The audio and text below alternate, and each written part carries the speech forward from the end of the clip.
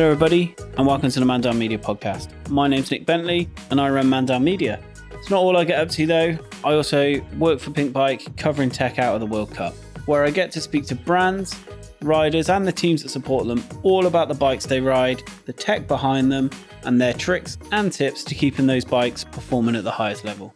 This has given me a little bit of thought about how I set up my own bike, why I've picked parts, how I've ended up with setups that I have, and maybe whether or not they're right for me. So what I've done is I've taken my Cannondale Jekyll and I've turned it into what Vital MTB kind of coined a down-duro bike. I ride my e-bike mostly these days, so my Jekyll gets used just for uplift days, bike park laps, and when I'm out in the Alps, when I'm out working at the World Cup. It kind of made sense to beef it up a little bit. So what I've done is I've put a boxer fork out front, a coil shock on the back, changed up some of the other components to make it a little bit more beefy, and basically turn it into a mini downhill bike. It's a whole lot of fun to ride, and it's been a lot of fun to build up. So what I thought I'd do is I grabbed some of the people who helped me build it along the way, as well as some other people from inside the industry to help us understand why we pick the parts we do, how we set them up, and also some little tricks that they can give me to help me go a little bit faster whilst I use this bike to race the mini downhill series based in the Forest of Dean. I know I'm not going to set the timing sheets alight, despite what everybody seems to think. Just because I work for Pink Bike doesn't necessarily make me one of the fastest riders out there. I'm a very average rider. I normally place somewhere in the middle of the Masters field, but I'm pretty happy with that. The most important thing for me when I'm out racing is having fun on my bike. And to me, getting the opportunity to chill out in the uplift queue, chat to fellow bike riders, and have a bit of fun racing against each other really is one of the most important things that I do when I'm not out covering races. The first episode starts with wheels and tyres. I've done it this way because really I don't think you can talk wheels without talking tyres, and you can't talk tyres without talking wheels. They're so interlinked, whether that's rim width to tyre width, all about tyre pressure, which as you'll learn for me is a big deal, and everything in between. These two parts really are so intertwined. It's not smart, really, I think, to think about one without thinking about the other. So in the first episode, we've got Hunt wheels. I currently use their mountain bike wheel as my wheel for my downhill bike. Talk a little bit more about that. Alongside them, we have Pirelli, who in the UK are distributed by Extra. And they come along and talk to us about tyre choices, tyre pressures, and a few little other bits and pieces. Let's listen into what the guys have got to say when I interviewed them last week, and maybe we'll all learn something. If not, we'll have a bit of a laugh at the fact I run stupid tyre pressures. So without further ado, here's the guys from Hunt and Pirelli.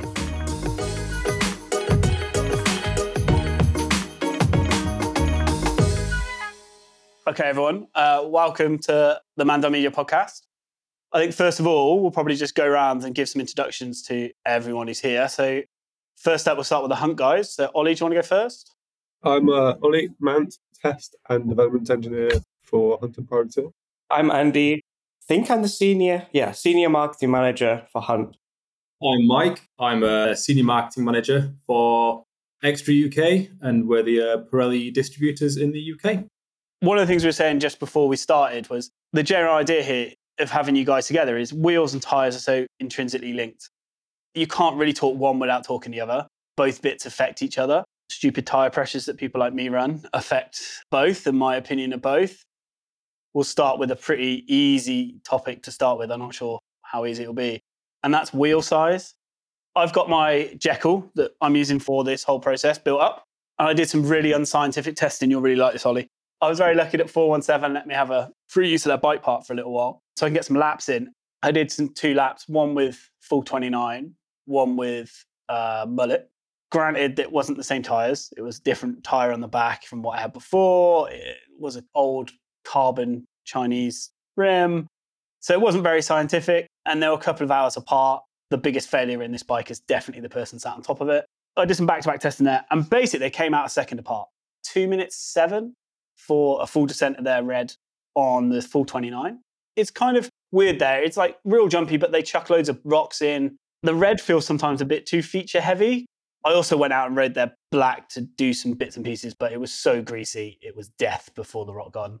So it was so bad. It's like an uncut black at the top. It's just scary. So yeah, it was 1 second apart. The mullet was 1 second quicker. And given the fact that it was a second effort run I did, I also think the time is kind of affected by the fact I was running a rubbishy Shimano disc that's a bit old. So the brakes didn't feel great either. I find it interesting that the mullet came out a little bit ahead. And the feel of it felt more snappy. What I think now is, from your guys at Hunt to start with, do you see more people ordering mullet now than you do 29er? I think it's still mostly 29. We do have people ordering mullets, and we do the wheels and mullet options. But 29 is still the most popular. But what's interesting is, like, you mentioned the snappiness, like the agility, and that's what we normally talk about and what we hear when we're reading reviews and stuff. What we found with testing with like Fergus Ryan and Joe Connell, they find that the 29 is meant for like flat out, fast, rocky stuff and like, stuff that's less twisty through the trees. The mullet is better, like it's lower fatigue in the corners because they can drop the bike into the corners a bit better. Which is really interesting because I never even considered that it could actually tire you out having to go around all these corners because I'd stop after 2 or 3. But they're doing them non-stop all the way down the hill. So the mullet is actually less fatiguing for them. So that was pretty interesting. I don't know, was it a very twisty track that you're on or not? Twisty-ish, it's a fair few berms. I think the main thing I felt is the acceleration difference, maybe, is you do drop it into a corner and then you've got to jump back on the pedals relatively quick. Spinning up the 27.5 wheel is a little bit easier than spinning up a big old 29er wheel. But also lower centrifugal forces, so it should be easier to snap in and out. And that gives it the snappiness because there's less weight to rotate, essentially. I don't know about the Jekyll, but probably drops your centre of gravity slightly lower, so get around it a bit nicer that way. It does. I'm not running the right link for it. So there's a Cascade link that I have on the way that readjusts my CAG of the bike to kind of return it pretty much to standard. Crashing through rock gardens is a scary moment because you're not quite sure, like you have to make sure your pedals are level. I mean, the other unscientific thing is I was running a different tyre, right? The race tyres that I've got on the back of my bike are pretty sticky. And it was quite a hard V that I put on instead. So there'll be a slight difference there. If you're running a harder compound tyre, it's definitely going to roll quicker, especially on smoother terrain, where the advantages of a softer tyre, our back are really going to come in, is when you're on really rough ground, you're on really loose ground. It's more about the friction in the bike, trying to maintain direction or trying to force you to change direction or you forcing the bike to change direction. On the super smooth stuff, it's almost like when you see guys on BMX tracks, they're not running super sticky tyres, they're actually running really fast tyres because what they're trying to achieve is all out speed. On smoother tracks, probably like the Red Runner to 417, yeah, it's probably going to help you a little bit. I think that's where it'll change when I hit the FOD. Obviously, racing the first time this weekend, it's going to be wet, it's going to be cold, and there will be tons of routes. You were running quite nicely, actually, on Wednesday. It was actually quite nice. It was just the really bike parky bit towards the end. That was proper slippy, but the rest of it was mint. I always find that bit to be really soft. Like, it's always really hard work, like, because it flattens out and it's just a little bit extra work, yeah. So you're going to race on 29 or you're going to race on mullet? I don't know.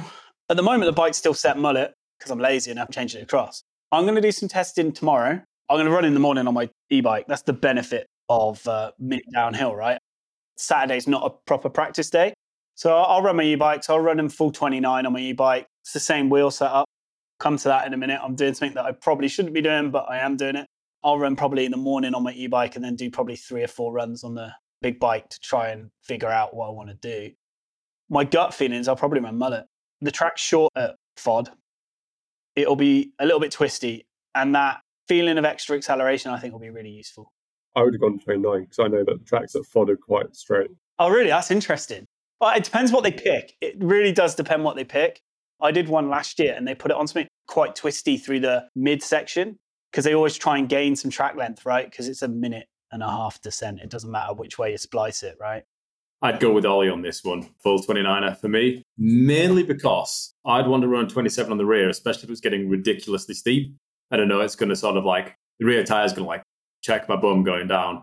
Whereas at FOD, there's nothing overly steep, especially, even in some of the fresh gut stuff, it's not super steep. So I'd probably go with the all-out speed and focus on trying to maintain corner speed rather than having to keep putting in those accelerations. Tyre buzz, I'm only 5'7". Tyre buzz I'm used to. I could buzz my ass on the mullet bike. It doesn't matter. That could be another reason why you feel maybe a bit more at home on the mullet. Because if you're not 6'3" and you're running a full 29er, you're going to feel like you've got a bit more room to move around the bike. It's going to maybe feel like it fits you a little better. we're not all Greg Minnaar, right? So we're not all massive running double XL bikes. Well, Ollie is, sorry. I was going to say, I am literally that height. Is that where the similarities end between you and Minnaar, or is that like, Minnaar's not quite as quick, is he? With my track record from yesterday. Can Ollie keep a tyre on the rim? Is that a difference? It's more about keeping Ollie on the bike, isn't it, Ollie? Yeah, at the moment it is, yeah. Whilst we're talking mullet, one of the questions I was keen to ask, and one of the reasons Ollie's here, is from a Forces point of view, on the wheel, is there any design differences you make, knowing that mullet exists now and people are doing this mixed wheel size? Is it something you're conscious of during the design process? It's something we think of, but it's a real tricky one. At the end of the day, it's balancing up the manufacturing costs on top of everything else. Like, we can design the same rim and then change spokes if we wanted to. At the end of the day, it's also the quickest way to get a wheel out of the door in tie one end sort of thing.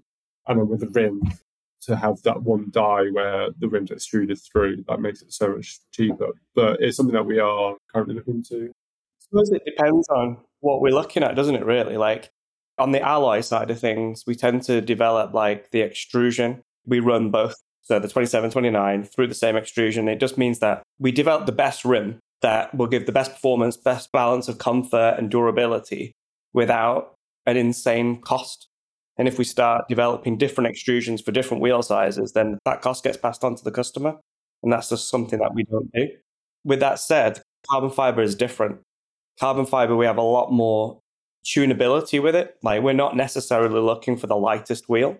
We're able to like play around with the layups, where the reinforcement goes. So for sure, on the carbon side of things, that would be definitely something that we would be looking at, because like proven wheels, they're front and rear. Well, a lot of our alloy wheels are front and rear specific, but the proven wheels then on top of that have different layups, different reinforcement areas between two very similar profiles. And that probably will give us a lot more ability to play around with this. Like, this is going to be a mullet specific setup. Yeah, you can change the amount of carbon lay in it to then give different weight, different strengths as you see fit, essentially. That kind of brings in that stiffness versus compliance kind of argument, right? There's definitely a feeling of, I don't know, most people think I run a really, really stiff wheel so I can carry speed and stay on the line I want or whatever. But actually, I found out I've ridden your wheels for a little while, and I used to have the all-mountain carbon rim, which obviously has a more compliant front than rear. I really enjoyed that. But what I can say is the e-bike wheel that I'm running right now, the e-all-mountain, feels much stiffer. And in fact, it's kind of not even anecdotal. The back of my Cannondale Montero is a spoke-based magnet for the speed sensor. On my carbon rim, I get occasional speed sensor warnings where I'm hitting berms or whatever, and it's, the wheel's flexing and it's missing its pickup. I have not experienced that at all on the Alley All Mountains. I feel like they're a bit better for it. I thought I'd miss that compliance, but I'm kind of enjoying that extra bit of stiffness. Do you think people need to be more conscious of that? A lot of people would say, generally you think carbon's stiffer than aluminium, but you're saying the opposite. Everything's developed specifically for its purpose. So it is interesting that you found that with the E-All Mountains, because they're designed for a heavier bike, perhaps a heavier rider. But then like e-bike, if you're like a good rider on an e-bike, you're like thrashing that thing well hard through corners, and that's a lot of weight to go through those wheels. Like, if you run trail wides on that, you would find something totally different. It's not a material thing, that wheel was developed for that specific use. That's kind of the point I was coming to. And I guess what you were saying, Ollie, about if you wanted to make a wheel stronger for mullet setup, you'd maybe look at different spokes, different spoke count, different wheel build. It's more about wheel build, really, than just simply going, I've got a carbon wheel, it must be stiffer, right? It could be the number of spokes, the type of spoke they use, because we use like different diameter spokes front and rear on some of our wheels. So we can play around with that compliance as well. There's loads. There's so much involved. And then when you talk about carbon, it's like carbon isn't a material. It's a process. So you can't talk about a totally different thing. Yeah, then like with carbon, you can then go into creating pre-impregnated pieces and put it in to see, that could add in strength if you want. Could change the whole feel of the wheel as a result of those small little changes. Ollie, you perfectly kind of segued me there as well, because we're talking about the stiffness in the wheel, right? And stiffness or compliance. But I could have the stiffest wheel in the world, put an XC tyre on it or something with a weak sidewall casing, and it's just going to feel like mush. Mike, we're talking downhill tyres. So the ones that I have on mine, do you want to go through them a little bit? Absolutely. So you're running the latest like Pirelli Scorpion Race tyres, and you've got the Scorpion Race Enduro M up front and Scorpion Race Downhill M on the rear. Basically, that's sort of the latest mountain bike tyre from Pirelli. They've sort of geared it more towards racers, where it's prioritising grip and it's prioritising support over sort of anything else. They're not going to roll quite as quickly as some of the cross-country or the trail tyres, but they're going to have massive amounts of grip, huge mud clearance, really, really tall tread on them. We saw what we spoke about from this sort of project you were doing is actually the difference between the downhill and the enduro tyres.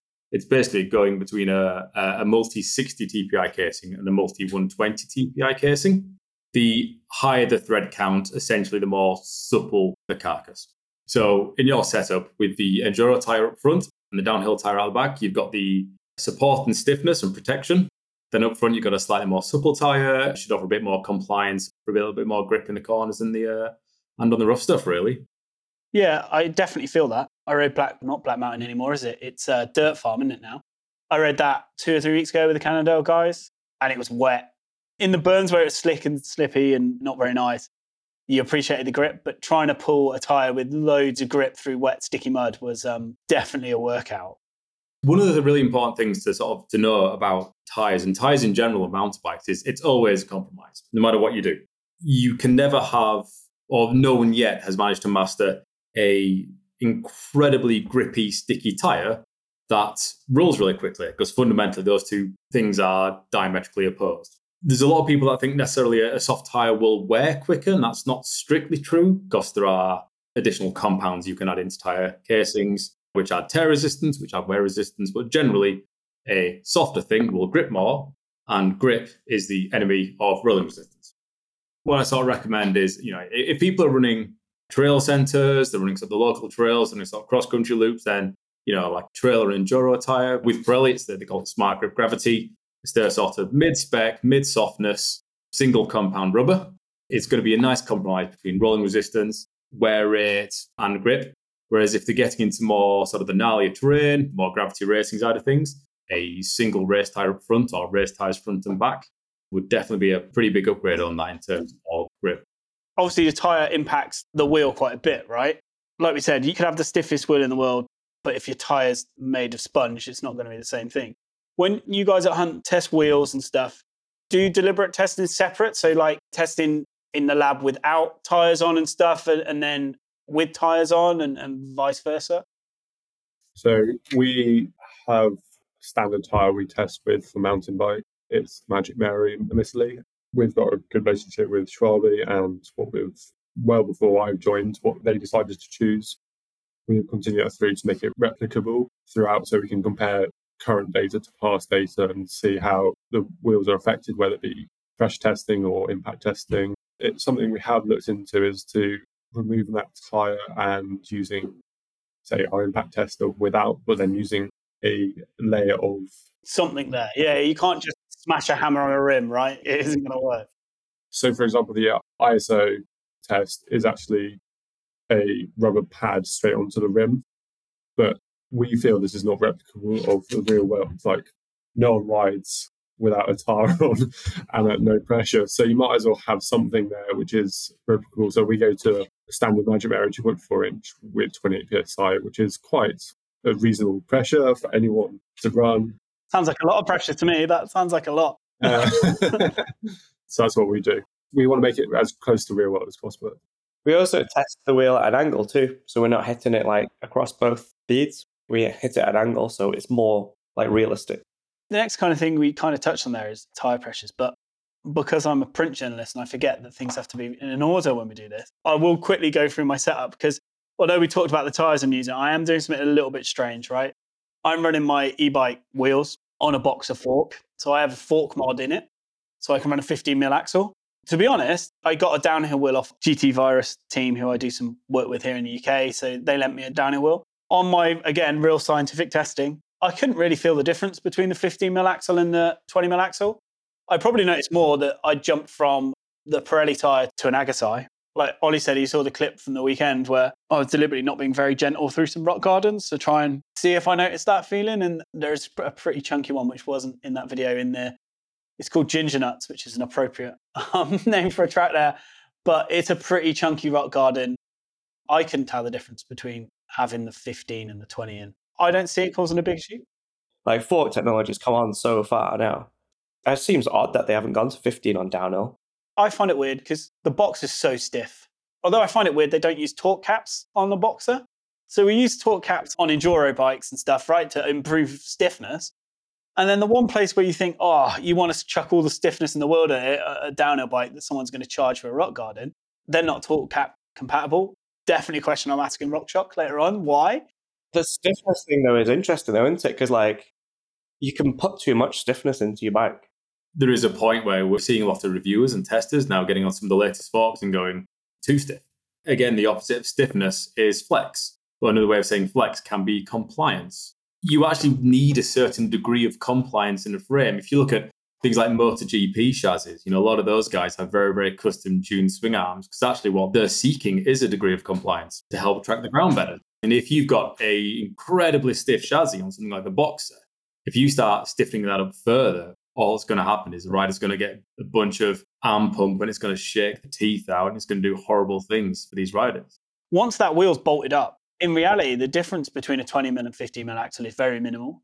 As long as it's torsionally across the axle, holding it stiff, the axle stops doing a fair bit of work after a little while once it's all bolted up. It is a whole assembly. I mean, you're more talking about the stiffness of the fork and things, and that's a whole nother thing. There's not much difference now between enduro bikes and a downhill bike. The downhill World Cup circuit is not too different from the enduro World Cup circuit. Like, they're very similar tracks. The forces they're seeing are very similar. There's not those between a Zeb and a Boxer. That's very comparable, really.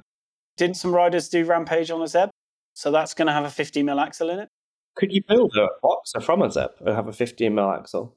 Oh, that's a great question for me to ask Evan. That is a great question. They feel like you could because they carry the same 38mm stanchion now. Because they used to have that back in the day, didn't they? Like that old Judy DHO. Oh, yeah. I don't know how old you all are, but I'm old. But they had the Judy DHO, and it was just a Judy, but with extra stanchions. Yeah, I remember that. Ollie wasn't even born when the sport was made, probably. Whilst we're all kind of talking, rim width is a big thing, right? And it affects both wheel and tyre. Probably should have done more research, but what rim width are the wheels that I'm running at the minute? Those are, so they're 31, aren't they? So they're a bit wider than the old impact carbons that I had. And I'm running 2.5 wide tyres. Do you think there's a big thing in that? I mean, we went mental, didn't we, for a while with rim widths? There was like 35mm wide ones being done, and then other people were staying at 28. Do you think we've kind of settled now in that kind of place of low 30s? Like 30, 31, like 33-ish sounds like where people are settling down. There's always going to be like those niche types of riding where really wide or really narrow, like fat bikes and things, you're going to need way bigger rims. And then obviously cross country can sometimes benefit from a narrower rim, but even that, like modern cross country tracks are gnarly. So even those guys are going for like wider 2.4, 2.5 inch tires. And then it makes sense for those to go over to a 30mm internal rim width too. So it does seem to be like the sweet spot here. And Mike, I suppose from a tyre point of view, your tyre width has a target rim width, right? That goes with it. You've got to pay attention to that when you buy a tyre. You can't just stick a 2.6 inch wide tyre on a really, really narrow rim, right? There's no set, you have to run this rim size on these tyres. There's no published information on that. But as Andy and Ollie were saying, there's a pretty accepted rim width now. And anywhere between 28, 29mm up to that 32, 33mm mark, anywhere within there, you're going to be absolutely fine with sort of modern day tyre standards. And that's anything from, 2.3, 2.6 inches. The trouble with going much past that sort of rim width, either too narrow or too wide, is it's going to have an effect on the tyre profile. Tyres have been sort of engineered and designed to have a very, very specific shape. You want the outer and the inner tread in a very specific place. You don't want them pointing at like 9 o'clock and 3 o'clock. Otherwise, you're going to have to be an absolute hero to get on the edge tread. Similarly, you don't want those edge treads to be pointing completely vertically, because it might feel great for a newer rider because they can get on the edge tread quickly. But all of a sudden, you lean it past that, you run out of tread pretty quickly and you're going to wash out. High roller 2 moment. Yeah, the gap in the middle, you want to try and avoid the gap either in the middle or at the end. as long as they're running what I would term a sensible width on modern tyres, and that is like between 28, 33, even up to 35 mil, they're going to be absolutely fine. It shouldn't have a big impact on anything like tyre retention, the tyre staying on the rim and things. If you start to notice stuff like that happening, then it might be time to look at the rim width and see if that does have an effect. Where is potential for that though? There's the ECRGO standard, which is almost like a safety standard. So it's a standard which covers lots of different disciplines, whether it be bikes, whether it be airplanes, whether it be tractor wheels, car wheels. It covers it all. Basically is a guideline to say what is safe between the relationship between inner rim profile and tyre size used. So there is that point where there's that safety concern there. Obviously, with mountain biking, we're not using super high pressures, and we generally are now using in the gravity side of things anyway, which fit that bill anyway. So it's not such the end of the world, but there is a potential, as I say, for like, if you want to go to the extreme, for there to be that safety concern. Yeah, I mean, tyre retention is an interesting topic. I made the joke about it'd be nice if Greg Minnaar could keep a tyre in a rim. He's had a pretty horrible season with it in downhill. And one of the other things I wanted to bring in is obviously I spend a lot of time around the downhill circus. And you see riders now not now, it's an old trick, but reusing old tricks like Danny Hart using Sikaflex to bond wheels to rims to give him that save moment. If he does have a flat, that the tyre's staying on there. How do you guys feel about that? Ollie's not sure what we mean. It's like just actually sealing their tyres to the wheels on some of the guys. Ollie, you didn't read my article. That's just rude, mate. That's bad. They've been keeping it relatively quiet all year. Like, it wasn't very obvious, but the way the pits were at World Champs, it was quite exposed, and his mechanic was sat there, genuinely black Sikaflexing on in the bead, put the silicone sealant, a bonding sealant on, and then put the tyre onto that, almost like doing a tub. It's almost like making a tub. But then I guess we're at the extreme end of the sport, right? Ollie will probably be able to do. I'm not going to be able to whack a tyre off a wheel. But Danny Hart is a little machine, isn't he? And he's going fast. For those guys, it could be a placebo too. Sometimes it's just, is my tyre going to come off? I just need that assurance that it's not going to. It might be perfectly safe. I'm sure it is 99% of the time. But that just means that he's a bit more confident to whack it into corners and stuff and win a race. I'm not sure what rims he is using, but there is the potential. I know that certain brands, I'm not going to mention them, aren't actually ECRGO standard. Like, we've gone through it and they're not. So sort of like reinforcing just what you say, the men and women racing at the world champs, they're superhuman in terms of the skills and the speeds they're going. If anyone's ever been to watch one of these races, if you think you've got that fast mate in the group who might tear off tyres and things and they feel they're pretty quick, go watch the pros and they're coming down not a bit quicker, it's 2 or 3 times quicker. They are at the extremes. Fort William is the best place to humble you pretty quickly, right? It's not Greg anymore that's got the lap record at Fort Bill. It's Laurie Greenland got it at BDS, right? I think it's about 4 minutes 20 or somewhere around that. And that is printed in the start hut, right? You try and go down there anywhere near that level of speed, it's almost inconceivable to understand where they find that speed from. Even the helicopter, which would have to uplift me from there on a stretcher, would take longer to get down to the bottom than that. Yeah, if there's an accident, just send him down. Just send Laurie down and he'll be quicker than anybody else. That being done at that location, the location played into it as well. Fort William is brutal on wheels and tyres. And the way they've made the track now makes it even more brutal because they've got these flatter bike parky sections. The riders saying they're just carrying so much speed through. And then you hit one of those big old chunky Fort William rock gardens and just carnage happens, right? That was a good race for us, for Pirelli. We had Henry Kiefer, who went down in the juniors and took the win with his on Canyon Collective Pirelli, and he was on the Pirelli tyre. So it sort of shows that the tyres are there, they're ready for it. Yeah, nobody runs anything at the World Cup that isn't good enough to be there, right? They're in the business of winning races. That's why we see the infamous things being sharpied out, things being marked up as things that aren't what their sponsor correct is, because riders have that association with something. I think sometimes it's in their head. That is the thing that they can win on and they won't change. It is skipping on a bit. That Eole Mountain rim, you did let on to me that it has been ridden at the World Cup. Yeah, the Eole Mountain rim. What we've done is we took the rear rim from the Enduro Wide. So the Enduro Wide V2, like their front and rear specific rims, FEA developed in-house, just across from where Ollie's sitting. That's the reinforced rear rim. So when we were developing the Eole Mountain, we'd already been testing these wheels on loads of various different kind of racing. And actually, Lachlan Blair got the Enduro Wide V2 wheels, our Enduro wheel, and raced them at a number of World Cups. We were like, okay, this, we know it's good, but we'd never tested it to that level before. And he was blown away by it. So when we started putting together the e-bike wheel, again, we don't like to pass unnecessary costs onto the rider. We want them to have the best performance and the best durability and the best product that we can offer. But if we already have that product available, why not repurpose it? So that's what we've done. We've basically repurposed the rear rim as a front and rear on the EL mountain. It's made this really, really durable e-bike wheel set that stands up to like heavy e-bike abuse. Yeah, I definitely am a heavy e-bike abuser. I don't mean heavy, I mean riding hard. I'll let you dig that hole, Andy. It's fine. Michael, just to clarify this, my line choice isn't maybe the best in the world. I can answer that once I see your line choice. I've never seen you pick a line ever. You just point the bike in a direction and hold on.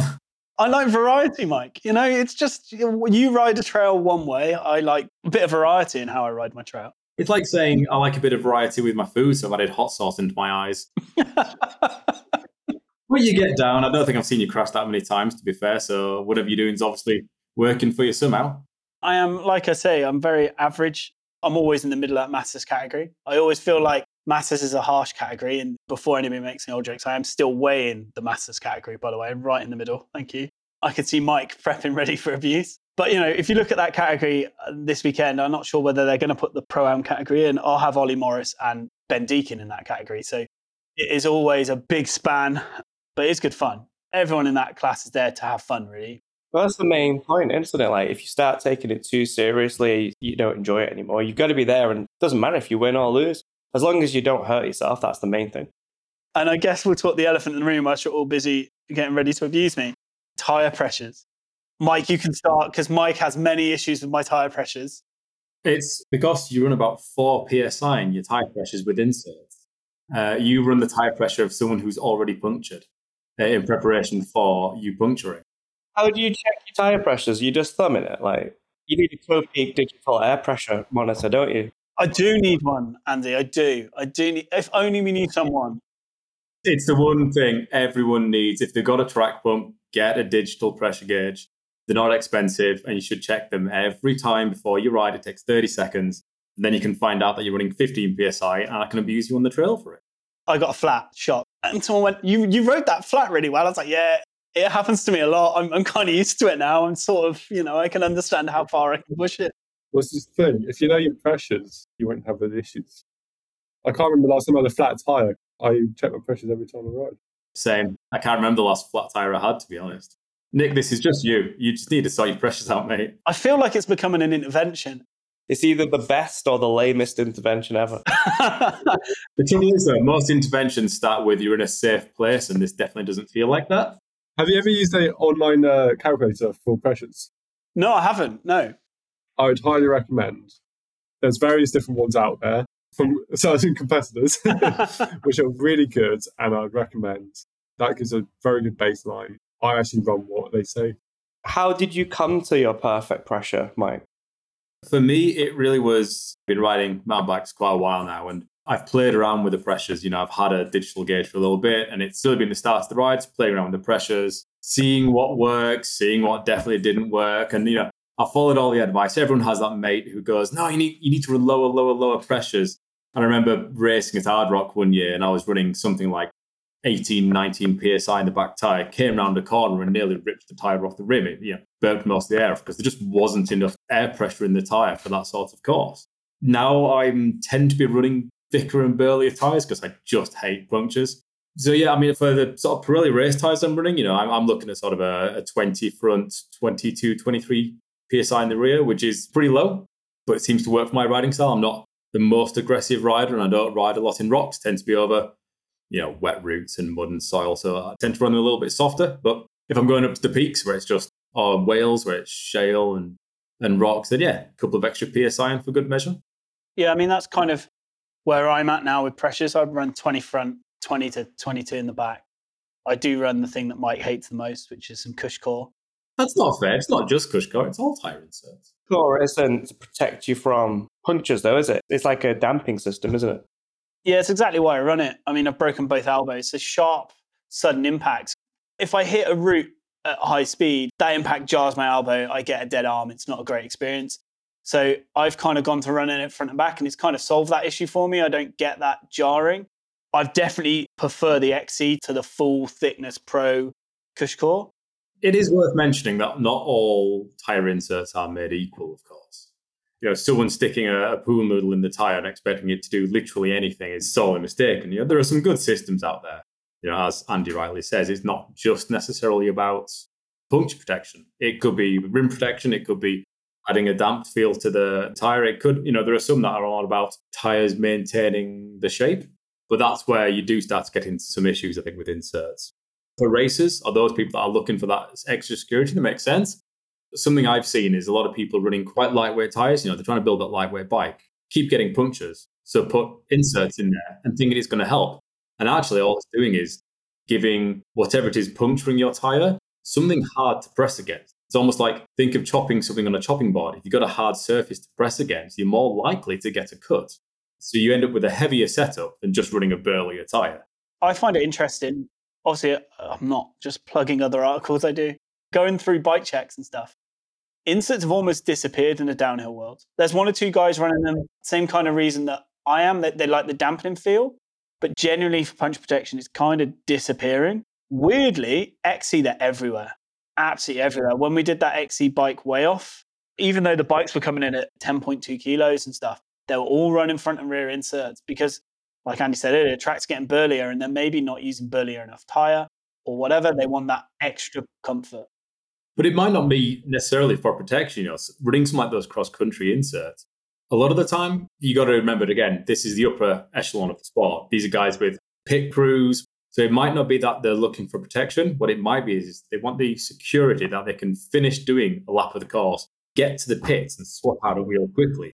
You might lose 5 seconds on that lap. But you're still in the race.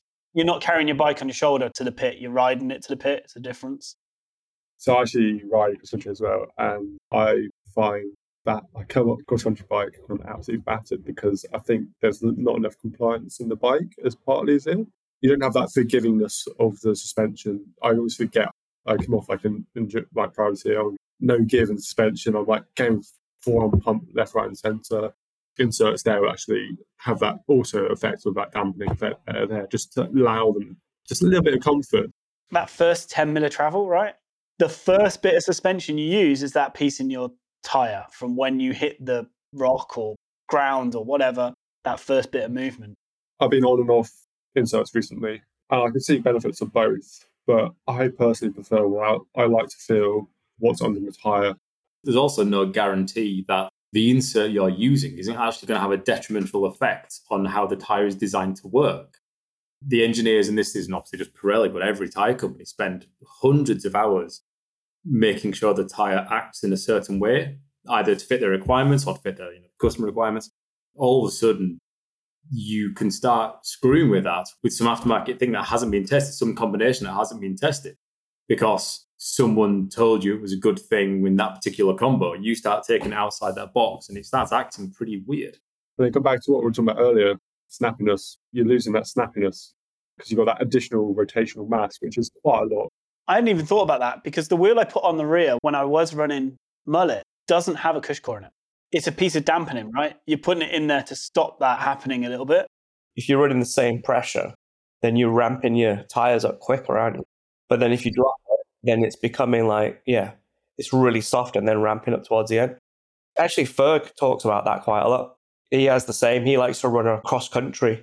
He runs them, but he likes to run the smallest possible insert because otherwise he just finds it ruins like his control over the bike. It's a funny one though, isn't it? Some people aren't affected by these things as well. I definitely find that with bike checks I do. You speak to some riders, Blinky, Sam Blenkinsop, it's probably the one extreme. Like speaking to Sam, he could literally tell you every minute detail on that crest line, how he's got it set up. His suspension settings are terrifying. Like the rebound, I rode it just to the lake in Lenzerheide and it scared the hell out of me, man. The rebound is so fast that SL Suntour make him a special rebound circuit that is only used for him. But he is very much a detail guy. He can tell you everything about that bike. And then the other end of the spectrum, I did Ryan Pinkerton's bike, and Ryan's like, I just get on a bike and ride it. I've got a few things that I've got an issue with. The usual stuff that we all do, like I like my levers at a set angle. But other than that, I get on the bike, mechanic says it's good, I go ride the bike. There's definitely always that massive extreme that some people, they just want a bike to ride and they don't really, I don't say they don't care, but it doesn't affect them, like you said. But other people are really kind of picky with stuff. Whilst we're talking World Cup stuff, both companies, obviously Hunt, Pirelli, have stuff that's been used at the World Cup, and that includes EDR. Do you think the World Cup is still that pinnacle place for testing? Do you think it's still the holy grail getting stuff out there to test it? Or do you think that's kind of had its day a little bit? Ollie and I were chatting about this the other day, actually. Once our wheels get to that stage, they're pretty much signed off. Like you were saying then, like Blanky's bike, you couldn't ride that. To develop a product specifically for that rider, it's great for that person, like 1%, but it's no good for everyone else.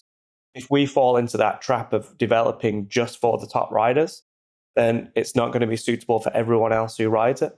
So what we tend to do is develop, obviously for the highest performance and durability, and for riders who are going to, well, again, for the disciplines, depending on what they're doing with them. We generally do a lot more riding just like Ollie. Like Ollie's a proper good rider. When he can stay on his bike, he's mint. Those 5 seconds are fast, honestly. Yeah, let's cut that one. Pineapple. No, honestly, so we'll work with Ollie. So Ollie will develop the wheel. He'll go out and ride it. Not only does he know everything about it in terms of how it performs in simulations and FEA and impact testing in the lab, he actually knows how it works on the trail. And we do a lot with local national riders and racers and just proper rippers. If people who are riding every day, it's not just about the strength and impact resistance. We need to make sure that they're durable, the bearings last and everything. So there's a lot going into it. And it's only when basically we know the wheel is this is sick. We know we're going to launch it. We're very, very confident. The World Cup riders will be using them, but not necessarily at race stage at this point. And they'll get them. Because another thing is what we would not put a prototype wheel under a World Cup rider and be go for it. Good luck. I used to spend a lot of time at the World Cups, with the teams and stuff, going behind the back of the tents. It's pretty shocking what's behind there. That's when Andy was working Mike, yeah? I had a beer in my hand. It wouldn't be the World Cup without a beer. I guess Mike, Pirelli put their money where their mouth was, though, and they're a principal sponsor of the team. Yeah. I mean, they've sort of sponsored up almost the whole brand. The cross-country, the EDR, and the World Cup. They sponsored a fair other guys in the cross-country circuit. You've got there's the Willier team. There's also Canyon Collective Pirelli. They've gone pretty big on it, and there's been some pretty good results from them. Someone like Hattie Handon has been absolutely incredible. Watch her on the EDR circuit, then just entering the occasional World Cup downhill race. As you do. I interviewed her after Fort William. Well, mid Fort William at the national round, right? And it was funny. I'd just spoken to Greg and done his bit. And obviously, Greg's probably put the most laps in ever at Fort William. And we were talking about Fort William track. I spoke to Hattie. He goes, "How many laps you done?" And she went, 4. I was just all right. And you're just going to go racing tomorrow. Okay, that's fine, is it? Right. She's just chill. Yeah, it's fine. Break a top 10 in the downhill. Just, you've done a few runs. It's great. The Tyres are definitely up to the job. And we've very much seen that in the World Cup circuit. And, to echo what Andy and Ollie said as well, they're not testing at this stage in the World Cups. No one is, they're not getting a brand new tyre and going, right, well, it's a new tread pattern. We don't know what it's going to do. Let us know in your race run and go from there. You will see in some of the pros, they'll be running slight variations of certain tyres, especially with the really, really big brands. It might be a slightly thicker casing. It might be a slightly softer rubber, but it's all marginal. It's stuff that we'd never know. Yeah, those guys can feel. And sometimes it works. And as we've seen in the World Cup this year, sometimes it really doesn't. I guess I'm going to pull away a little bit from rims and tyres and stuff because there's something really specific I wanted to talk about, especially with the Hunt guys, is hubs. I know the ones in these e-bike wheels are a little bit different. They're specific, right, for that purpose? The whole wheel itself is an e-bike specific wheel. We use the same rear rim as the Enduro Wide V2, and then that's it. The hub shells are the same, but even the internals are different as well. So what we've done with the e-all mountain is we know that wheel is going to be ridden no matter what the condition is, because that's the whole point of an e-bike, isn't it? It's miserable outside. I do not want to go on that slog uphill. I'm going to jump on the e-bike, get up there as quick as I can. Especially we're talking December now. The weather's miserable. E-bikes are perfect. They're going to get ridden dirty, especially a privateer bikes. Our bikes are designed to be ridden put away, ridden again. Like maintenance is like secondary. Riding and enjoying is the main thing. We've made sure that the e-all mountain wheel is going to be super durable. So brass nipples on that. Mike, here's another one for you. Nipple washers as well. You know exactly what I want for Christmas, Andy, don't you? It was going to be a secret Santa, but now you know. You've ruined the surprise now. Triple butts, pillar spokes, front and rear. And then obviously the seals have been updated too. So we actually use a softer rubber in those as well, which is something we're going to bring into other wheels as well.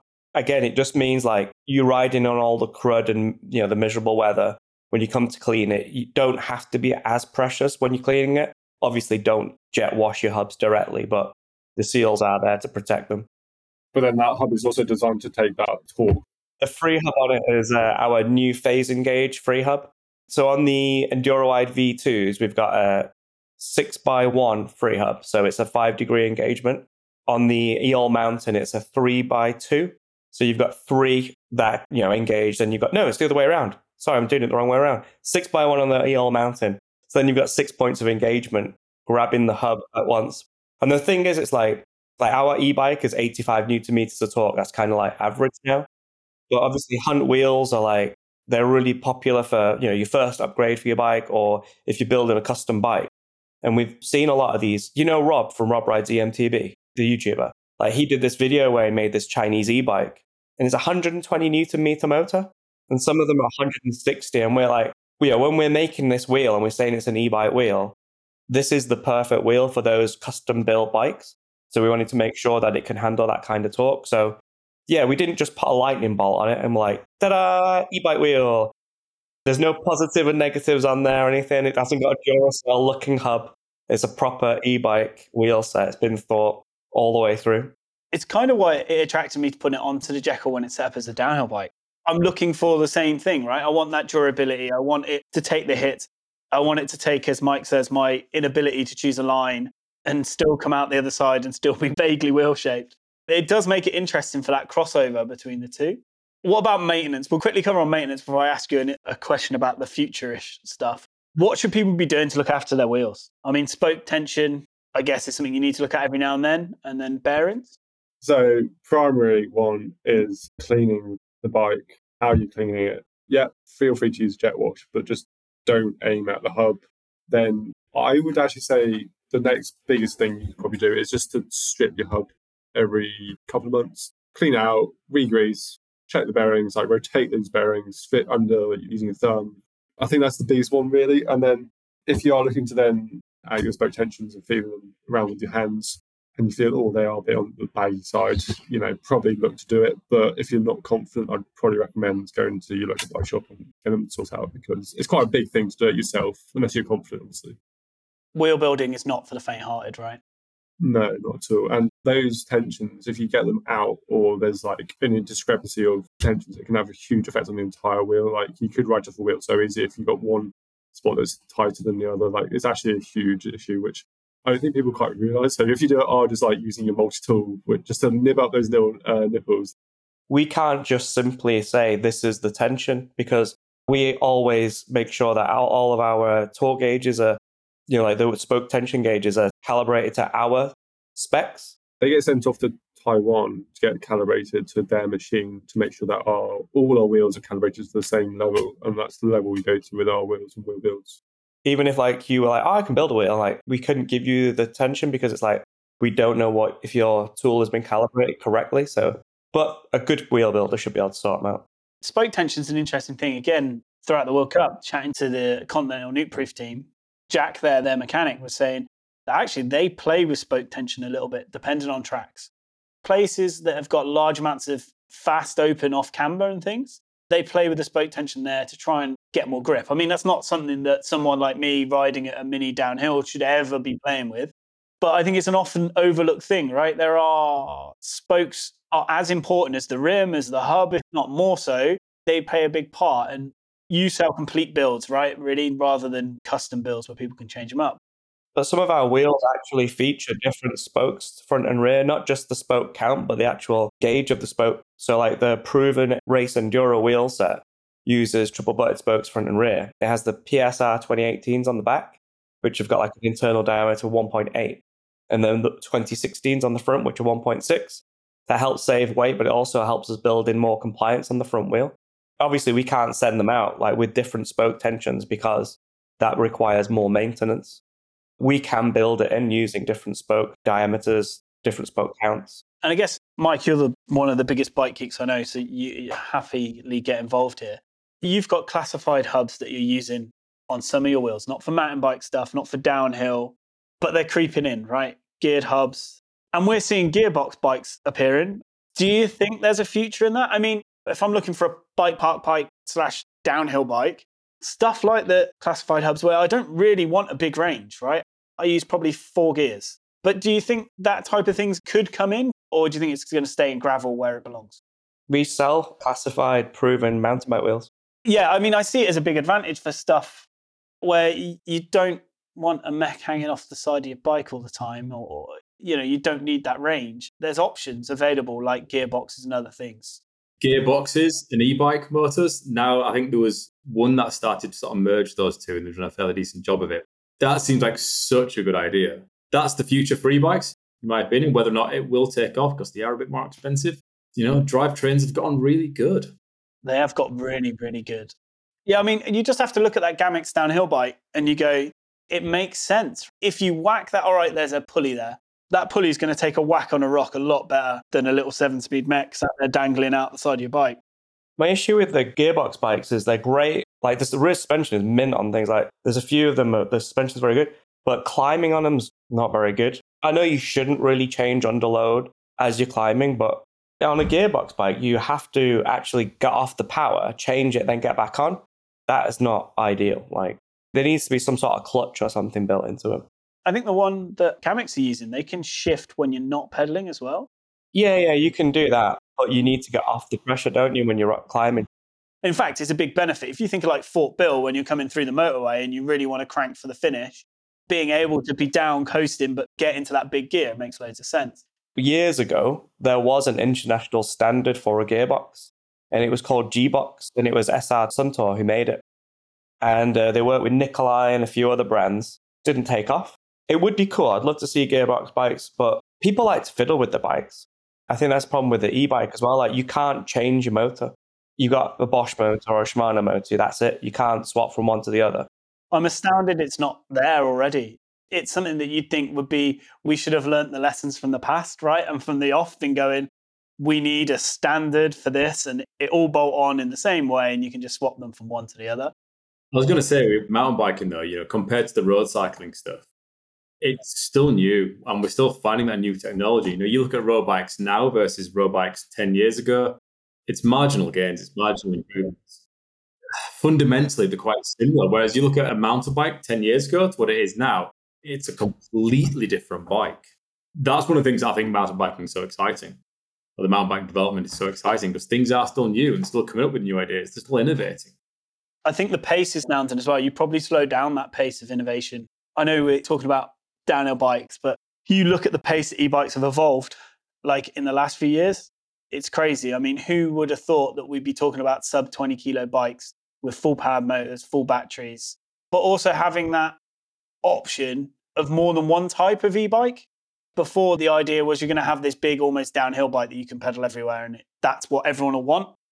And now we've kind of settled into this kind of, we've got some enduro type bikes with a bit of travel. And then we've got down the other extreme, the Scott Lumen that weighs absolutely nothing and is a really lightweight bike. I mean, just look at how smartphones have changed over the years. The other day was mad. I went to the post office to send something back to Amazon. And the woman was I had to give her a QR code and she had to scan it. And it was just she got her post office iPhone to scan this thing. And I was just when the smartphone was invented, no one thought that this would be a use for that. It's probably just worth explaining, Ollie, there was a time before smartphones. What are those red boxes on the side of the street? I think you're right. The pace of technology is nuts. Just the fact that, the T-type new group sets from SRAM can readjust themselves and you hit them and they spring back and all of that type of thing. And then you've got SR Suntour making pretty much fully automated suspension on those new Pinarellos that have got pre-configured parameters in that they're opening and closing valves and stuff. So I think technology is going to come. Öhlins are obviously doing something funky at the heart of Loic's bike. eventually one day we might find out what that is. Do you think that's going to trickle down, though? Do you think like the average rider, or even like a private, and when I say privateer, I don't mean our brand, I mean like a privateer racer. Like a British national elite rider, yeah? Like all that technology is mint, but when it goes wrong, when your battery runs out and your axis rear mech, what do you do? I take it off my dropper, put it on my mech. I think Öhlins would say no, and they wouldn't want to do that. They're that type of brand, aren't they? Where they will go out hunting for the best of the best for the downhill. So tyres are a weird one, Mike. People ride the hell out of them until they're pretty much bald, and then they swap them. There is some maintenance you need to do still to your tyres, right? You need to keep on top of a few things. First thing to remember is that a tyre is a consumable and should be treated as such. You know, everything has a lifespan. Everything has a usable a usable service life. So there's the basic maintenance for you and your riding. Make sure your pressures are where they should be, not at 14 psi, Nick. You want to make sure that you've no sort of significant damage to the tyre. Naturally, mountain bike tyres take a beating. You know, after a few rides, have a look. There'll be little nicks or there might be little cuts out there. Sort of, it's standard, that's fine. If you start getting big slashes through the sidewall or you start getting something like the knobs being sort of like torn off, then you're going to get a decrease in performance. You know, if you're the kind of person who's swapping and changing tyres around quite frequently, I used to do that, you know, so about 5 years ago. You do it in a car park before we go riding. You still do it. I've just got a much, much smaller pool of tyres that I swap between. Yeah, but if you are that kind of like serial tyre swapper, it's worth making sure that your tyres are kept somewhere that's dry, somewhere that's the temperature's relatively stable. What you don't want to do is get a tyre that you've had in a box in a garage you put it away half full of sealant. It's done about 14 heat cycles in your garage through winters and summers. You get it out and it's cracked to bits and looks terrible. You know, there's going to be a huge decrease in performance. It's a consumable part. There's no fixed lifespan. It's just generally just trying to keep on top of it. Do a visual inspection, make sure it's all running well, and you should be able to get a good amount of life out of your tyre. Changing conditions and changing tyres. I mean, racing's a big thing, right? Like most people, I'll run one set of tyres. I'm not fast enough or racing at a level enough where I'm going to take a second set of tyres with me. Maybe I'll have a spare tyre in the van that just in case I rip a hole in one, but that's about it. Condition changes. Is there a big cliff edge of performance throughout the range of the Pirelli stuff from the S to the M and the T? It's maybe not cliff edge. You know, you're not talking about, one tyre you'll be sliding off sideways through the tyre will be like Velcro. The tyres will always work within a range. You know, within a Venn diagram, there's still a good amount of shared space. So the way Pirelli Scorpion tyres work, you sort of have in the race range, you've got 4 different tread patterns. So the M for mixed conditions, S, soft conditions, T for traction, and a mud, which is a pure mud spike. The mixed conditions is sort of the one you'll find most people will want to run. It's the most versatile. It'll do everything from nice, loamy, sort of into mud, like soft over loose, even onto hard pack. It'll do most conditions quite well. Tyres are always a compromise. You get something that's going to work on hard pack. If all of a sudden the next part of the track goes into thick clay, a tyre that excels in one, it's maybe not going to excel in the other. Whereas if you find you're riding along a lot of really fresh cut, off-piste, thick mud, then going something like the S or the soft conditions tyre or the mud spike is going to have a pretty significant benefit. And although it might not be on sort of outright grip, you'll probably see benefits in terms of mud shedding, the tyre clearing, and biting into that soft terrain, which is going to inevitably lead to an increase in performance. You know, you might have some super burly tyre, but if it's got really tight spaces between the knobs, as soon as that thing packs up, you've essentially got a BMX tyre.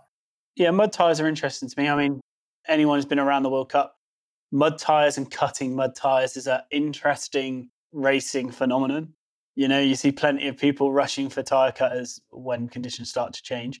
Your T tyre kind of almost is set up for a little bit of cutting already out of the box, right? Well, yeah, there's actually 2 tyres from Pirelli, the Scorpion race range. There's the Scorpion T and the Scorpion Mud. Both of those actually have sort of pre-marked cut points to allow you to sort of customize the feel, customize the performance of the tyre. They recognize that people want slightly different things for the tyres for slightly different conditions. And especially when you're looking at the real sort of pro level, they might be just trimming off a mil from the tread, trimming off a couple of mil because they're after a little bit more speed. In the T tyre, T standing for traction, that's more of a sort of a paddle shaped design. So it's really good for braking. It's really good for driving. Because there's more of that paddle lug, that pattern on there, it's going to pack up with mud a little more than a more open tread. So what the cut marks allow you to do is just open that tread up a little bit. You get a bit more space, you get a bit more mud shedding. It's still going to have a similar braking performance, but not quite as much as that full paddle. Same with the mud spike, the mud tire. The mud tire is only available in the downhill casing rather than the enduro. It might be too muddy to run the S, not quite muddy enough to run a full mud spike. It's a classic mud spike issue, right? I almost think riders get excited when they get a mud spike out. I mean, I was at Hardline this year and they're all getting very excited that it was muddy enough that they're able to run mud spikes. It was funny. Yeah, and if you ever get the chance to ride, that full mud spike, the level of grip from it is absolutely outstanding. You've got to use them in the right conditions. I've had friends that have had a full mud spikes and taken those on some pretty hardback downhill runs, and it's the sketchiest thing to watch. They're squirming all over the place. It's having the right tool for the right job. Sure, you can bash a nail into a wall with the back of a screwdriver, but you probably shouldn't. Well, we're heading towards the 90-minute mark, and hearing this lot talk for that long is enough for anybody. 3 questions I want to ask each of you. First off is, I guess it's going to be different because one will be about tyres and one will be about wheels, but it's fine. Your advice for your average person when they go to buy a set of wheels or tyres. Advice for me at the weekend, and I'm pretty sure all of you are going to say tyre pressures because it's becoming like a bullying topic now. And then lastly, a myth that you'd like to bust about either wheels or tyres. As Ollie's the youngest and he's probably going to be the least abusive, Ollie, do you want to start? I would say go with regards to choosing a wheel anyway, to go for something that suits your riding style. If you ride enduro, get into a wheel. If you ride mostly trail, get a trail wheel. Tip for the weekend. I'm not going to say tyre pressures. I'm going to say have fun. Andy said it earlier, like if you're not having fun, what's the point in doing it, right? Your myth you want to bust. Can I say go underbiked? Underbiking is the most fun ever. You learn so much, and you go slower, but you'll have more fun in the process. One of the best moments of my riding in the last few years was going up Snowdon on a 120mm trail bike and then riding the Ranger path and sessioning it as well for that matter. Yeah, and that was one of the most fun things I've done in a long time. That's why I got a cross-country bike, because I love that underbike to fit, because it's so sick. I'm starting to see why you might fall off a lot, Ollie.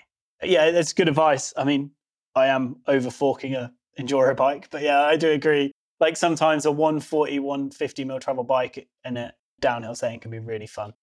Andy, I'm leaving you to last. Mike can go next, I guess.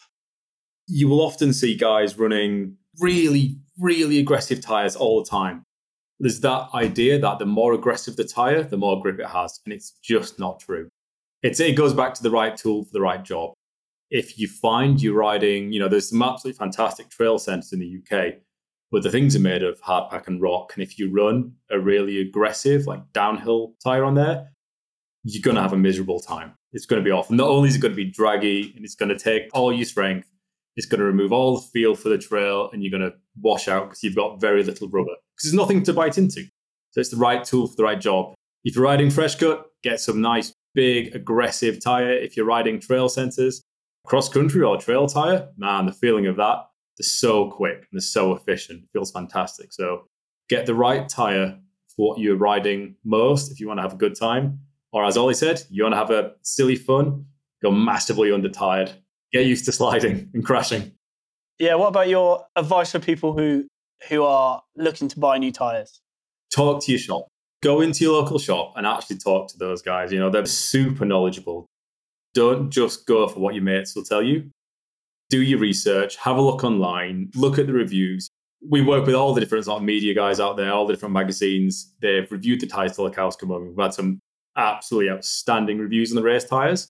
So if you're looking for something like that, then check them out. You can go with a bit of confidence, but go talk to your local shop. They'll know your local trails. They know what it's like. They should be able to advise you the best starting point to go. Top tip for the weekend? I know what it's going to be. You have a digital pressure gauge. You have one. I know you do. Use it. I've kind of lost it though. Go to your local shop and buy a new digital pressure gauge and use it. It's going to be difficult to replicate the downhill bike on the e-bike. There's going to be a couple of kilos in it. Try some different tire pressures. Do the same run 3 or 4 times on the e-bike. Change your tire pressure by 2 psi front and back time. See how it feels. Make small changes. Keep a record of them in your phone or something just in a note. And you'll find that one of the runs will start to feel pretty good. It'll feel pretty pinned and you'll be right, this is close. Go too far, dial it back. Yeah, I mean, that's the advice we got when I was speaking to some guys at the World Cup. And the biggest one I think everyone should take away is make notes of your setup. Things get knocked, right? You clean a fork, you knock your adjusters. Tire pressures go up and down with temperature changes. Things change. Yeah, making a note is a great piece of advice. I'll let the last bit go to Andy. For choosing wheels, I would echo what Ollie said. Buy the wheels to suit your riding style. But this is a really tricky one. Like one person's enduro is another person's trail. If you're riding in the Surrey Hills, the trails are completely different to if you're riding in Scotland. So take your local riding conditions into account too when you're choosing your wheels. And on the carbon and aluminium thing as well, like the myth thing, I would like people to think about carbon fiber as a process rather than a material. It blows my mind how many people refuse to try carbon, whatever it is, frames, bars, wheels, whatever, because back in the 1990s, they saw one break once. It's like there's so much carbon fiber out there that's crazy strong. It's the process, not the material. It's almost like saying aluminium is just metal. What's your bike made of? Metal. Oh, when people say alloy. I think you then also got to think in the material, like carbon, they've gone through the exact same testing. They must have gone through the exact same testing to make it on the market in the first place. So therefore, it's got to be just as good as the other. Although if you are using carbon, get a torque wrench. I've seen aluminium fail for the same reasons, right? You put a crack in it that you don't realise, or you've done something to it beforehand. There's usually a backstory to why these big failures happen. I completely agree with Andy. I mean, lots of modern airliners now, carbon fibre parts are pretty much the norm everywhere. And the other one that always gets me is when people get freaked out when things are bonded together, or because there you go, it's glued together. Don't ever get on a plane then. Yeah, it blows me away. Choosing wheels, style of riding, where you ride, and also your bike as well. Like if you've got like a cross-country bike, you're not going to need enduro wheels. It's common sense, obviously. Yep, but the weekend... Where is it, the race? Forest of Dean? Yeah. Go and hang around next to Katie Kerr because she's always line spotting for everyone else. No, you're right. Ollie Morris is going to get followed around an awful lot by me. That's his job, right? He's a line coach for the best guys in the world. That's a great tip for everyone, really, is step back and look at lines. I know I jokingly say I don't pick lines. I'm just probably more clumsy than anything else. But taking that step back is a great piece of advice, and have a look at it. All right. Thank you, guys. Thank you, everybody. Enjoy. And hopefully there'll be more of the same next week. So, everyone, thanks for listening. That's episode 1 done. Head on over to Instagram, where we're at Mandal Media, to find out when episode 2 drops. It's going to be a little bit different to episode 1. We're not going to really be talking tech. We're going to go through my race weekend that's just gone, what I thought went well, what may not have gone well. And also I'm going to grab a few people along the way, speak to them about why they race mini downhills, what keeps them coming back, and what makes this little series so great. Head on over to Instagram and check out when that goes live.